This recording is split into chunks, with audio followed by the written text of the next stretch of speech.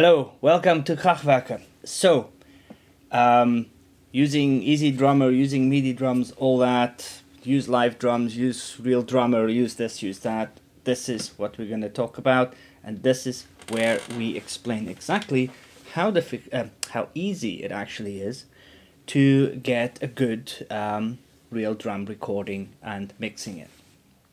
The point of this video is to try and help people understand actually how cheap and simple it actually is to manage to get a decent recording of drums, of a real drummer playing a real drum set, even in limited situations. You don't need a fancy big ass studio, any of that. So this is going to be possibly a three-part. I'm going to see how long every section takes. So if you see it in one video, great. I'll have links to everything down at the bottom. So let's start at the beginning. Lots of complaints about using MIDI drums and all that. I'm not super tight about these things. I think you need to use what you need to use to be creative and do what you need to do. However, the kind of music I like, and in general, I do believe that having a real drummer and recording drums yourself is not only sounds better, it's more authentic, it's a lot more fun, and you have a lot more pride at the end of the product. So what I'm going to try and do here is show you how cheaply and easily you can actually do a really good job. We're not trying to go for kind of crappy mediocre here. So essentially, what we're going to start with is just me giving a little bit of advice and things to look out for. What are the most important aspects to get started? Then we'll show you the miking setup, and after that the mixing setup. So let's start. So number one, the most important thing with any instrument, you always start with the source. Your drum kit does not have to be super expensive. Your cymbals do not have to be super expensive, but they do need to sound good.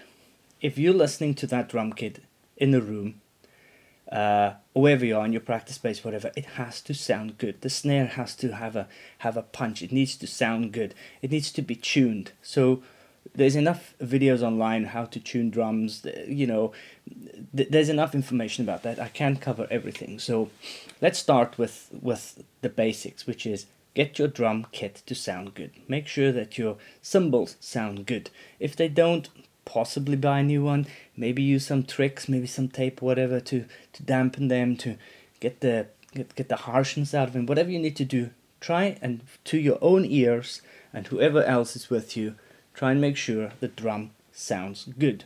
Secondly, try and make sure that the drum kit sounds good for the style of music that you're doing. So maybe a bit more tighter, heavier bottom end for metal and stuff like that. Maybe a little bit more lighter and airy and open. Maybe a bit more of the chain of the snare if you're doing another type of music, maybe jazz or blues or whatever. So get your instruments right, get your drums right, get them tuned up, get them sounding good and responsive. The second thing is your environment. You can essentially record in any space if you know what that space is doing and if you've got some means of controlling your environment. Obviously, again, you have to listen to the source here. If you're in a small room and it's really boxy and really resonant in there, you won't get anywhere near a decent result from it. So using things to kind of control the reverb in the room is always a good idea. You can buy these foam things for like next to nothing. You can buy hundreds of it, and you can double up and try and control the room. It doesn't matter what it looks like. Remember, we're going to be listening to it. We're not going to be looking at it. So the one thing I do want to add quickly is make sure you understand what sound treatment does. Sound treatment, especially the cheap ones, don't treat all the frequencies.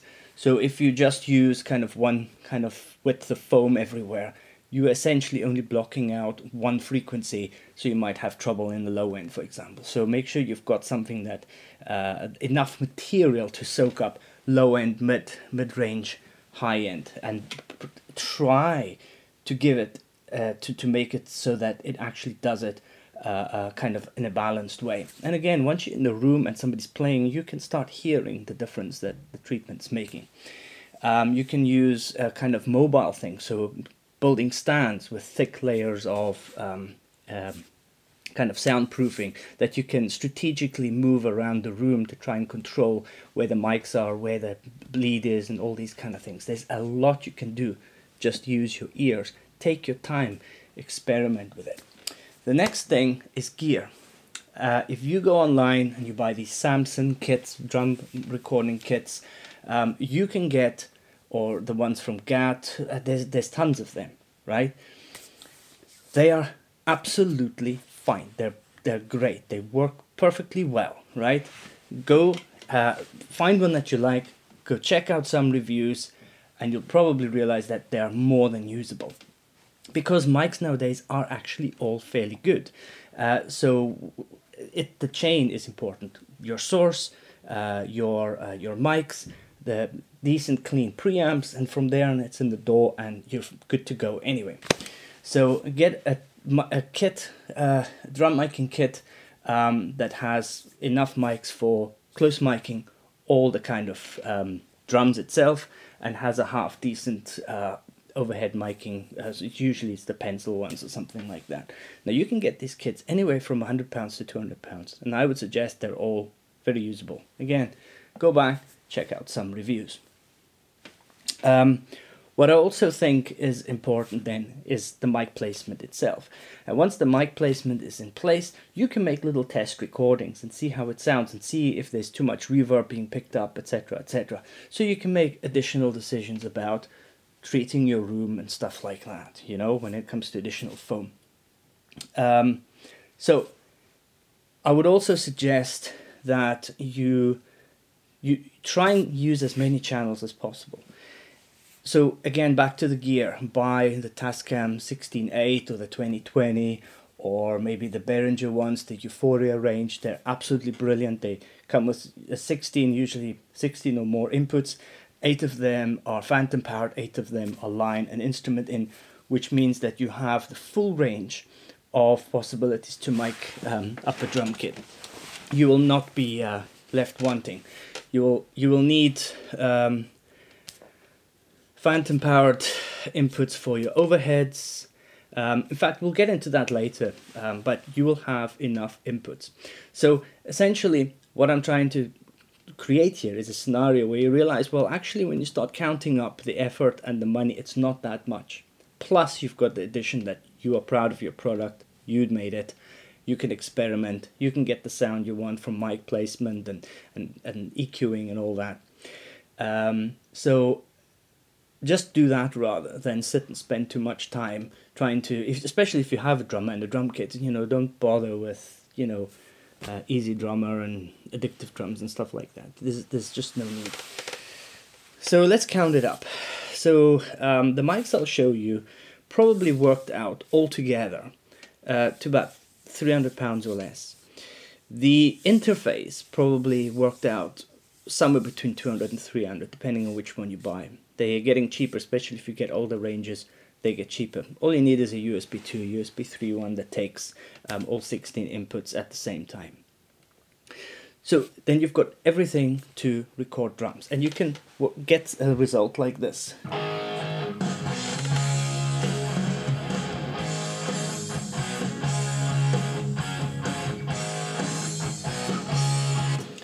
Now it's just a quick clip, but just to give you an idea of what the drums can sound like on a budget.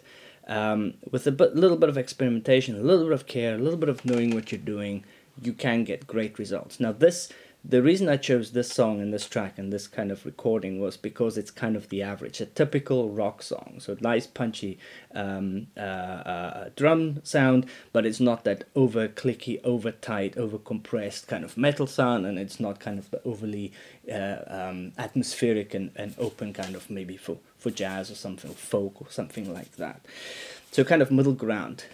From there on, you can then use your own imagination and skill and whatever you've learned to then tweak it to be, you know, if you're doing metal music or whatever you're doing. But essentially what I'm trying to show you is that for fairly little investment, which will take you a long way, you can get really good drum sounds if you apply yourself. So the next piece, I'm going to show you a 3D version of the drum kit, just so that we've got a bit of a better idea, and show you the mic placements and what kind of mics we put where.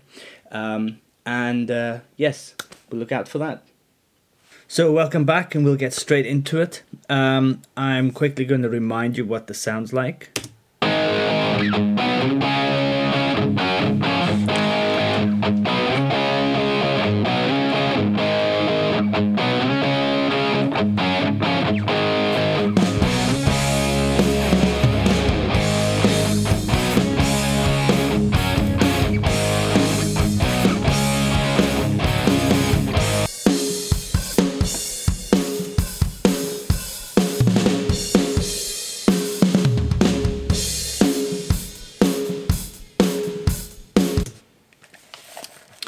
So that is roughly the sound at the moment. That's what we'll be working off.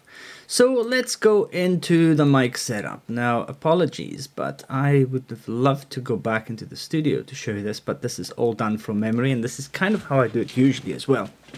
So remember, what we're trying to do here is to try and show you how easy it is to get actually a very decent, good, rounded sounding drum sound, recording it yourself.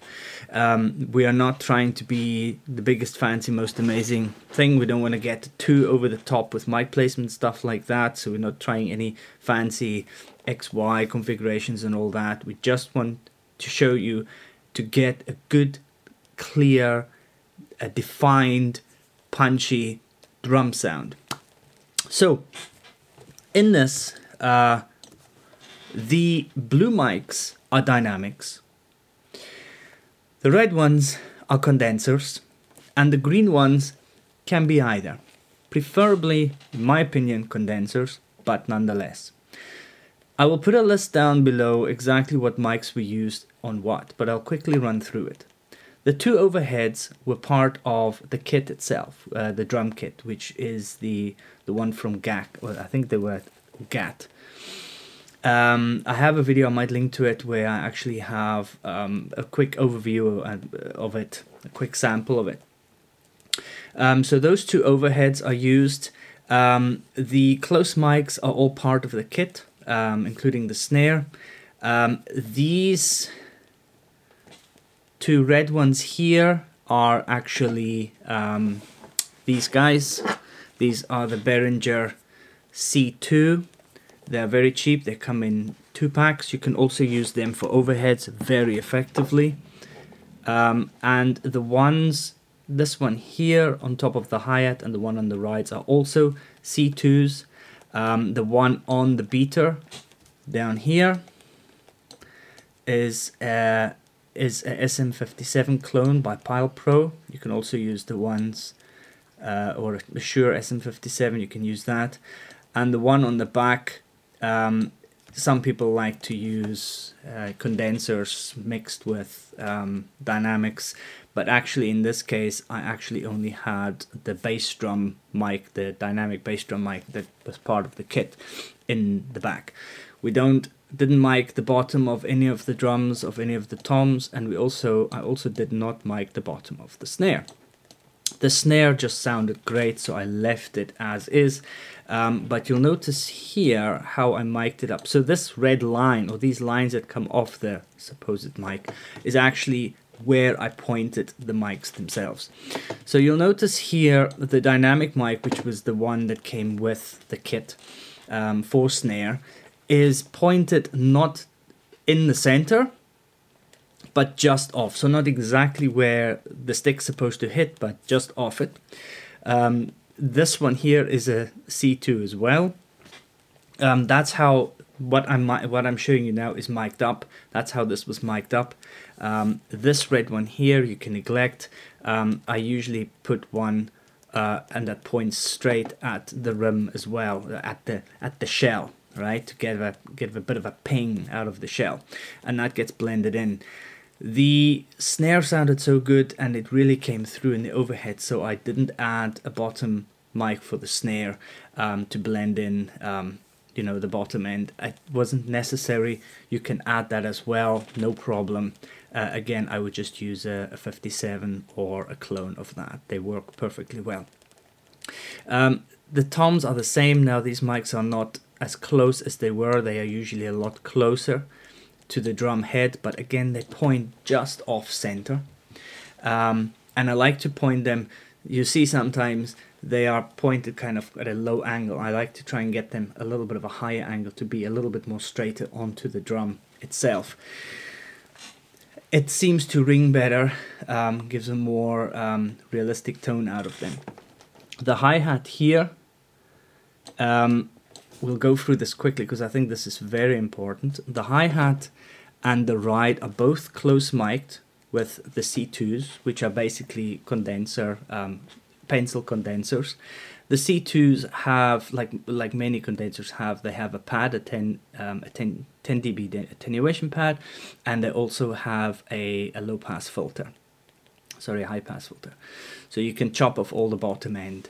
And so when you go on the cymbals, do that, because you help yourself a lot when it comes to the EQing. So apply those two, because you really just want a little in them, just to accentuate if you want to accentuate them in the mix here and there, or if they get a little bit lost within the overheads or the overall drum sounds.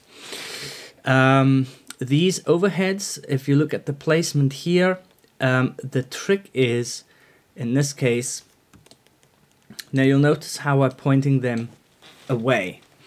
That is because I don't have the XY pattern and I don't have the very wide pattern. The reason I don't like doing it that way is because I want my pencils to point as straight down on top of the cymbals as possible. That way you get the least amount of sibilance and harsh noises off the cymbals, but you get more the nice washiness of them. It is something that I've noticed over time. Again, if you've got really shit sounding cymbals and you've got no other way to go, I would try and point them, keep them a fair distance away from the cymbals and try and point them right down. Don't go too much of an angle and don't go onto the side. You get a lot of nasty sibilance and you don't want to sit spending hours trying to get it out, because actually you can't. So because I like to point them as straight downwards as possible towards the cymbals, you have to talk to the drummer to see how you can set them and he's still comfortable, yet at the same time get those get the overheads to point nice and low, and the other nice and at 90 degrees down. Now mine are slightly moved to the side, and I did that on this to try and replicate what I did in real life. One of the reasons was it is very important that you get the overheads balanced. The kick and snare need to hit right in the middle in the mix. If the distance between the snare and the overheads is different from one side to the other, and the bass drum from one side, the bass drum's not that important because it's kind of like an overall sound, but the snare does have the potential of sitting in one overhead mic more than the other if you don't have them at the same distance, each mic from the same distance from one another. So I actually kind of measured it in real life and pointed them such a way that to the ear and in the mix, in the faders, you could see that when you hit the snare, there was a balanced sound between the two. Which also means that you've got to make some decisions around the cymbals to make sure that they're kind of evenly spread and that you don't have one side too heavy than the other. Obviously, you play on one side more and then the other side more, that's fine, you want that stereo. But if everything's going, you want it to be a nice balanced, and you want the stereo mix from the recording point of view to be nice in the center with a nice stereo width. This achieves it. This is probably not the way most people would do it, but it achieves it, and it achieves it quickly and easily. So roughly, if you see here, the distance here is roughly the same. Even the beater, if we turn it this way, you'll see that from the top, they are not exactly either side, but they're kind of shifted, and that is partly to help aid in getting them to have a focus in the middle of the snare and the bass drum. So that is pretty much the mic setup. This one is, to me, a very important mic. It does a lot for you in the mix for the bass drum. This dynamic here is pointed exactly at that point where the beater hits the skin. And there's a lot of things you can do with that signal. One, if it sounds good, it's a great click attack for your bass drum sound. It is also a very defined sound, so you can use it to gate, you can use it to replace, to add samples, kick drum samples, all of these things, because you've got that really nice, heavy, a defined click every time that beater hits. So, but usually if you put it right, you can it really creates a usable front end sound that you then blend with the back mic that is on the back skin, which takes up all the kind of more bassiness, and the front then adds the click. Obviously, you've got a lot of phasing issues that you need to check. So in this, I'm also going to show you what I did with the phase. The phase was pretty much generally okay. However, we always start with the overheads. We get the overheads to sound right in the mix, and then we take each drum and check the phase. In the case of the snare, you first check the snares phase with each other, the mics with one another, and then with the overhead. So the same with the bass drum. You first make sure those two are done, and then the top. And that is also why you route, why you have submixes for the snare mics, for the bass drum mics, because you might have to 180, you might have to phase swap the whole thing back up to the to work together with the overheads.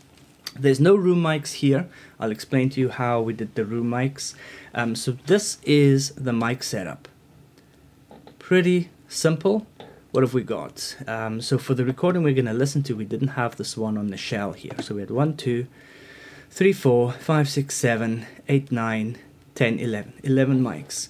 I would say 12 is probably a good idea. You can add one at the bottom of the snare or on the shell. I really like the sound of the shell. It really works well. It really adds something to the snare tone. I think there's more information that is usable in the shell than it is actually at the bottom of the snare. That's my opinion.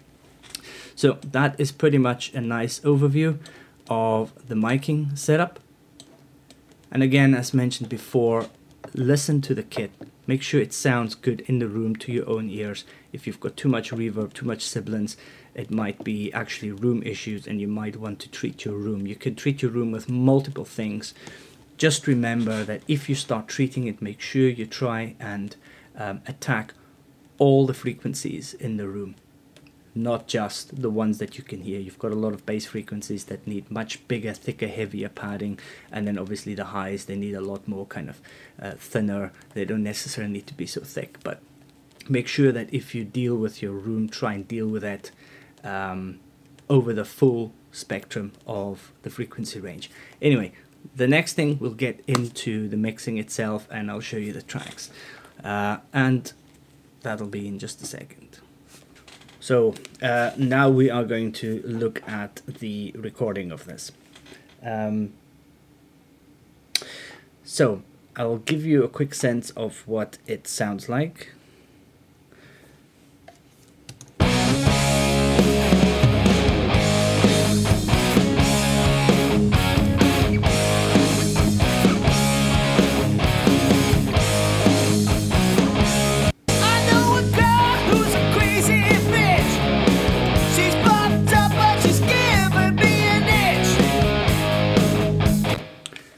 Lovely vocals. I'm gonna link to the song. If you like it, you can listen to it. It's not mine. I'll have all the details in the description. So here is a quick rendition of what the drums sound like without any effects, straight out the recording.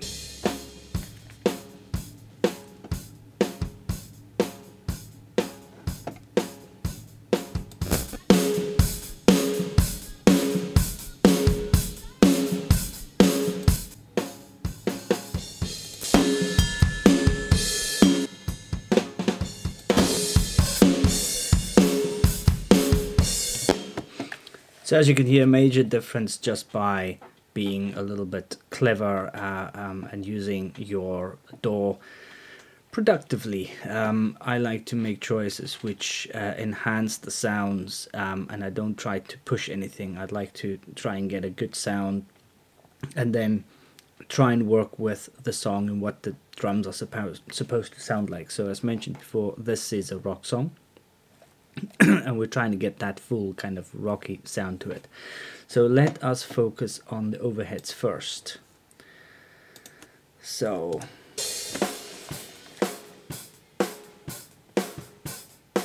you can just about make out the singer, because this was tracked live, pretty much live, so you can hear the singer over it. So the first thing we do is try and make sure that on the dry track there's a good balance, and that's why the overheads are panned hard left and right, and then auxed to the overhead aux. So I use both the faders and the volume meters as well as my ears to try and make sure that it's nice and centered, especially the bass drum and the snare, and that it's half decent stereo image. Second thing I did was to add the channel 7 strip. Essentially, it is from Air Windows and it mimics the transformer coloration of a Neve channel strip.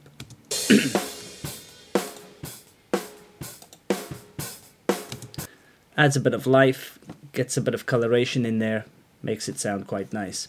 The next one is actually compression. Compression we need. This is the T-Trax one. I think this one is free now.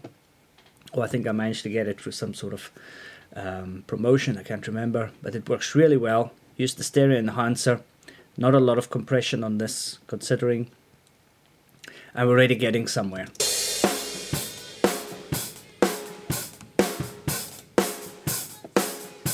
Next one is the Freak EQ. It's designed to color, and I used the overheads preset, but I fibbled with it a little bit because it's a bit too harsh. So for example, I took a little bit of the boxiness out around the 500 hertz. I have the top end a little bit softer, etc. So played around with it a little bit.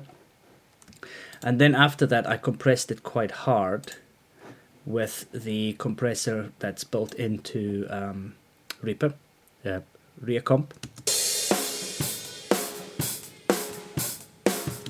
And then the last is just to round it off with a multi-band equalizer.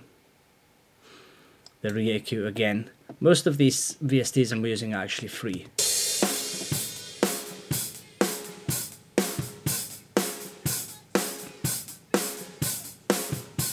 So you already have, just in the overheads, a nice complete picture of the drum set, which is very important. Okay, so we always work from the overheads backwards. So now we can go into the bass drum.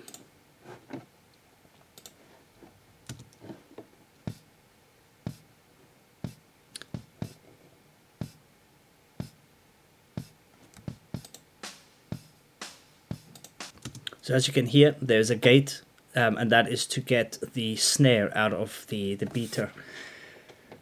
The microphone's quite close to the snare, it's actually nearly underneath. So using the gate to get rid of by using what frequencies are being gated, etc. Gating out the additional snare.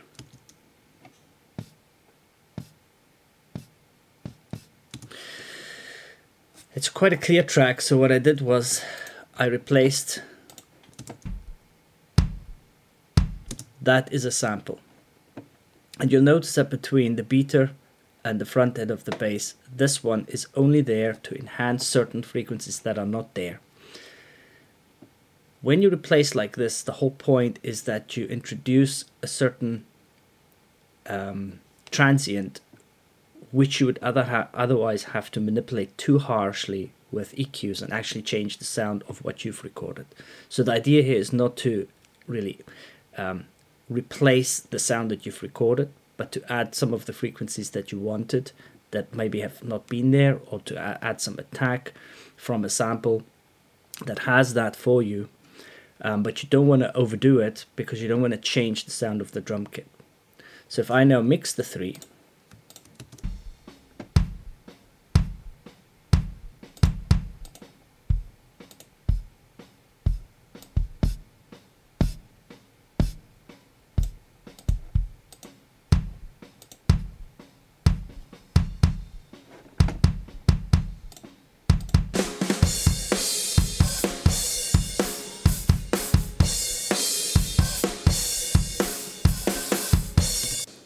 it all works really well together.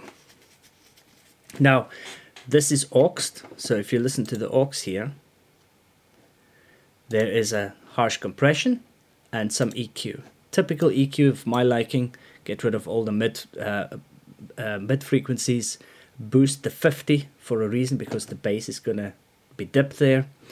Boost the 50, boost the 3, boost a little bit higher as well, so you get a nice rounded image. Now if we listen to the kick again,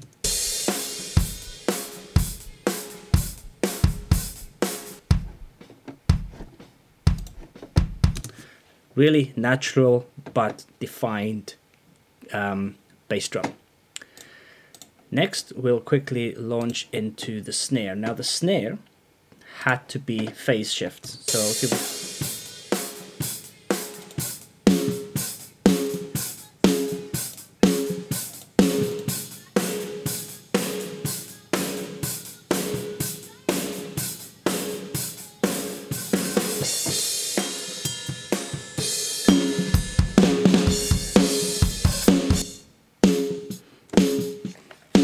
So again, we take two. These are actually two copies. The first one is the dynamic mic. The second one is the C1, the condenser pencil that I was talking about earlier. So this one is heavily gated. Okay, again we've got the channel 7 strip, and we've got the Neve console driven hard to put some life into it. Compressed. With using their preset, it works perfectly fine. You can look at the settings here. Again, we've got a preset for the snare here, but I changed it a little bit, get a little of some of the top end, more the mids, and got some of the bottom end yet, boosted some of the 100K, and then again sculpted with the last sculpting done with a transparent EQ, which is the rear EQ. These are pretty much mimic these two. The reason I like to double them is because I don't like to apply a reverb to one track, and then I'd like to have it doubled and then apply it to one of the two tracks, and that way I can blend the reverb track into it. So I'll give you an example here. That's the dry signal.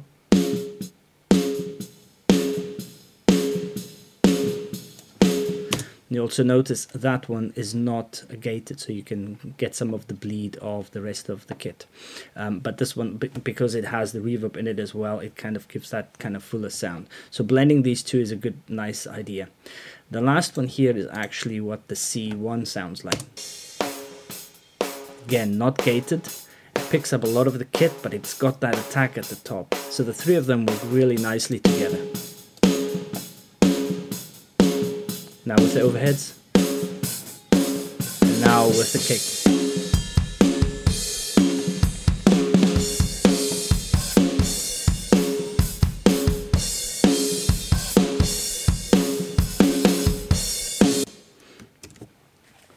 And it's that simple.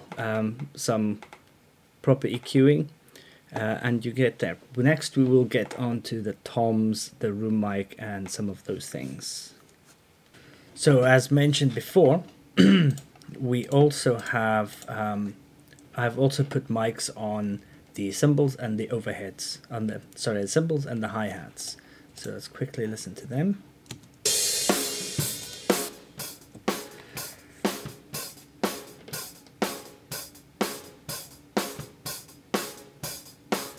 So as you can hear, there's a bit of snare in the cymbal. So you can hear it quite clearly in the cymbal in the ride, because it's not hitting at this point in time. There's the ride now. The ride is there, and I don't really use them unless I have to. So realistically, these are just gated a bit, so that it's only kind of like when they're really heavy that you can hear them. Although the gate doesn't really work very well on cymbals, so they're not hyper working. You also notice that they are not compressed really to any major degree, and one of the reasons is I want them to just come in there if they need to, so they don't need to be overworked, and they're supposed to work in tandem with the overheads. So they are really just there to blend in if required and when required, or in certain aspects where you want to have some accents on it. So let's go to the toms. I like toms to be really heavily panned, left, right, and front. You probably would have noticed that the way that this, you can record drums, and when you build a stereo image, you can do it two ways. You can either do it from the point of view of the drummer, or from the point of view of the audience. So if you take a normal right-handed drummer, you would have your hi-hats on your left. You'll notice in this case they're on your right, with the panning especially of the hi-hat track itself. So that means this is recorded from the audience's perspective. Now keep that in mind, because you have to match your overheads as well at the same time. The toms are the same, so the floor tom is actually panned to the left, so again it's from the perspective of the viewer. So the toms themselves are funny. I don't find them difficult, but if the best thing to do with toms is to make sure that the toms sound good. If they don't, they have a tendency to become a little bit flaky.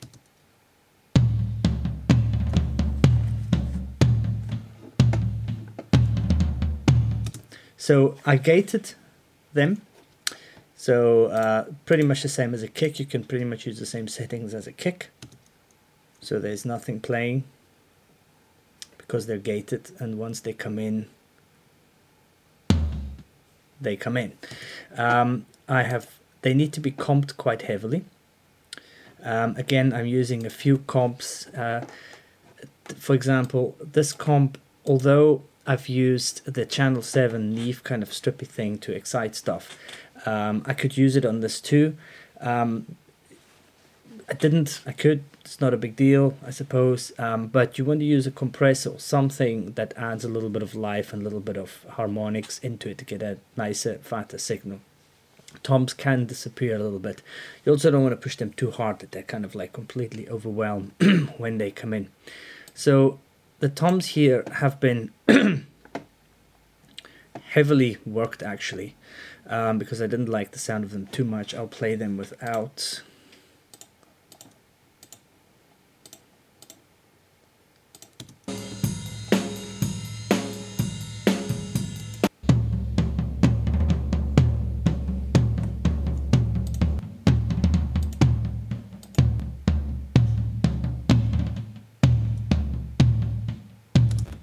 So with and without effects, but essentially they have been heavily compressed, and then also quite a heavy EQ applied. Now the EQ here, the kind of standard preset, comes with this little notch here on the low end, closer to the 50.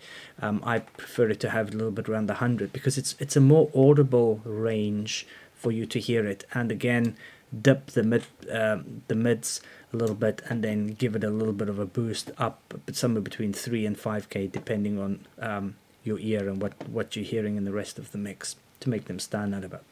Now this is the floor tom. The floor tom is a little bit more bassy, like the bass drum. It's not as high pitched as the rack toms, so they're slightly different EQ'd. The other thing I've also done is added a reverb to this, and as you can see, the reverb is quite low in the mix. So this is the mix, so I don't want it to be too heavy there.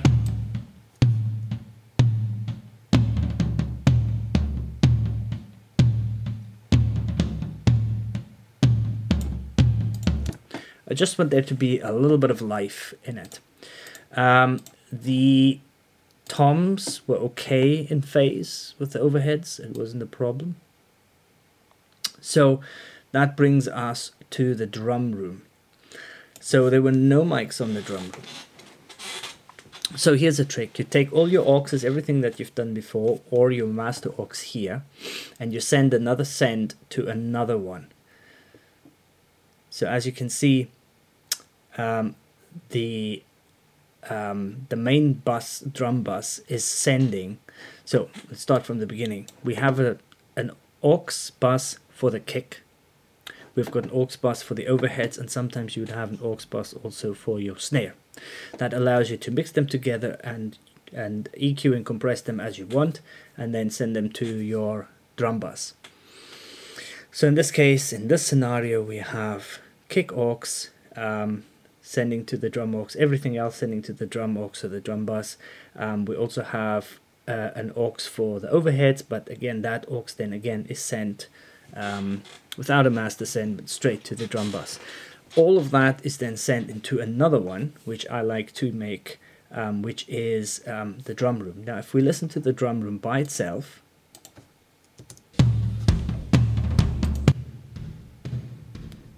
you'll notice something. Now, it's literally the drum bus fed into another one, but we can now apply certain things to make it sound like a room mic. So firstly, heavy tape compression, so really slamming it through a tape emulator, adding a lot of reverb because it's a room mic and it will have some reverb to it, comping it quite heavily again, but that is to get some punch out of it, and then EQing it.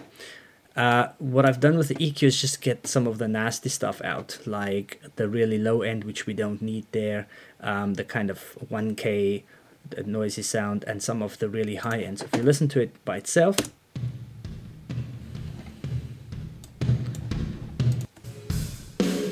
it sounds like a room mic, but you didn't have one. But it means that you can now use that and blend it back in. So here we go.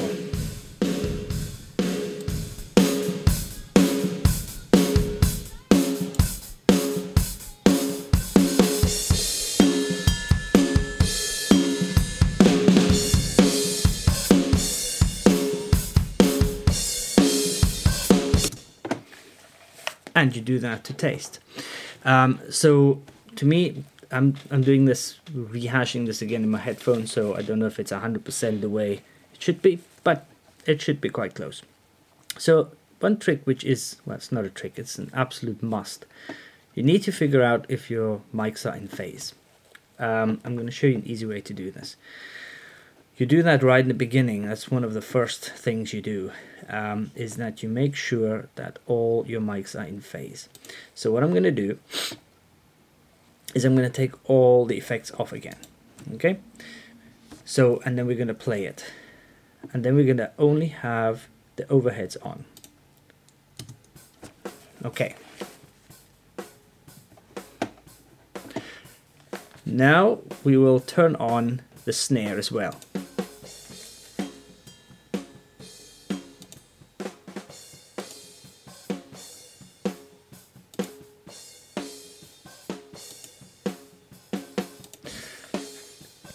And what you're listening out for is sometimes it's quite obvious that they're out of phase. One will really dip or fall away, or there will be weird phasing noises in the high end.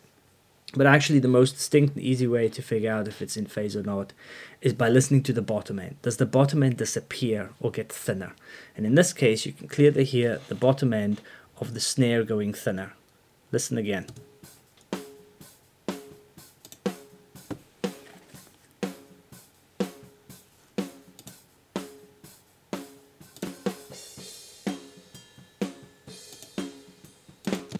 And you do that systematically to find out if they're in phase or not, and just flip the phase. So these are all the same, so these worked out that they all just had to be flipped, and it was fine. You can do exactly the same with the toms.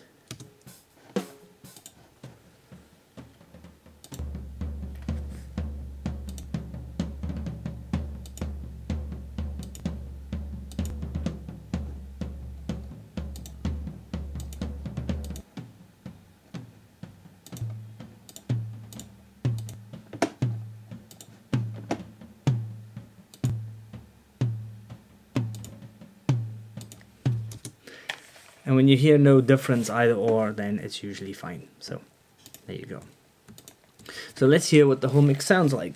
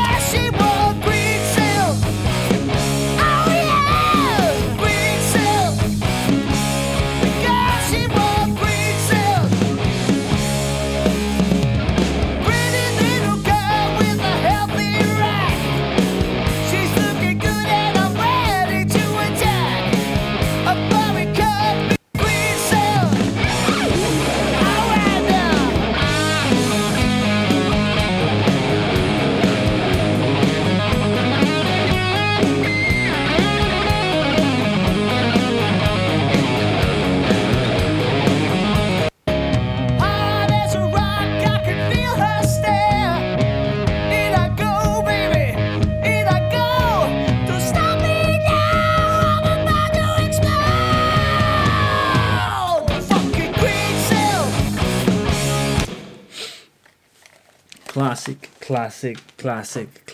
rock, and the guys were fantastic.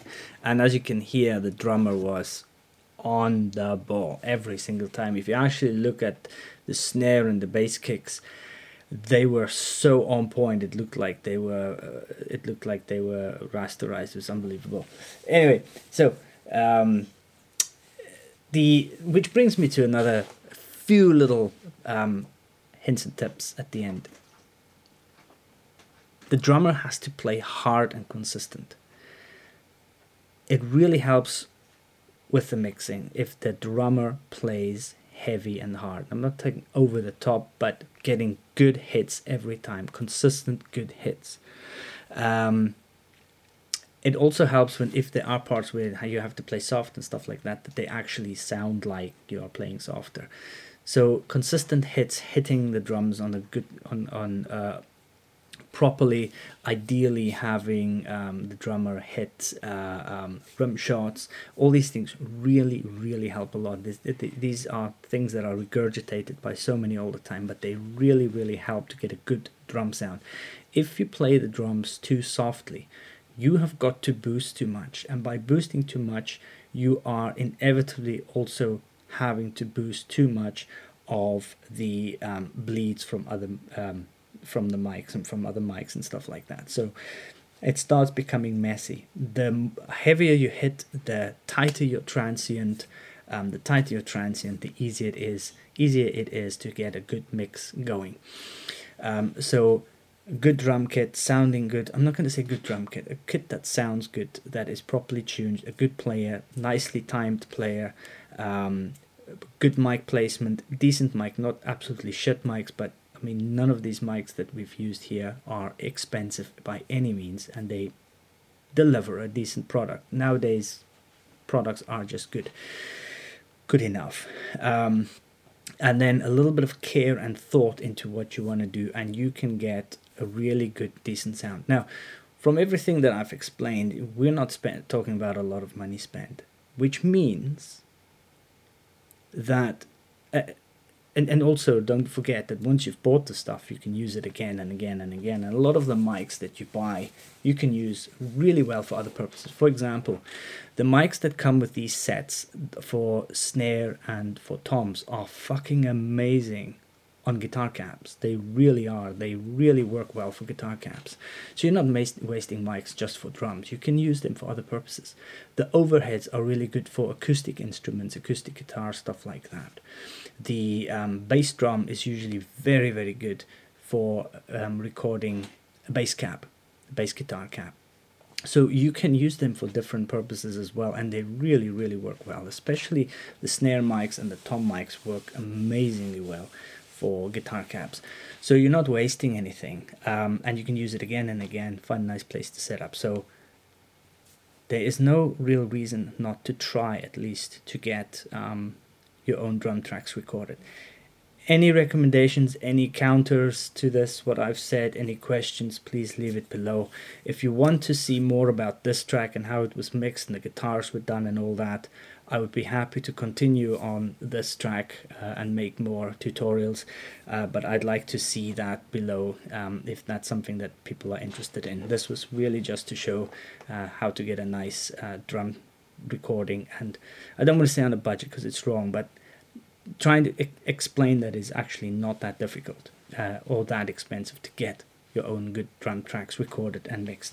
So as always, please subscribe, and yes, check out the stuff, check out the links below. Thank you very much. Take it easy.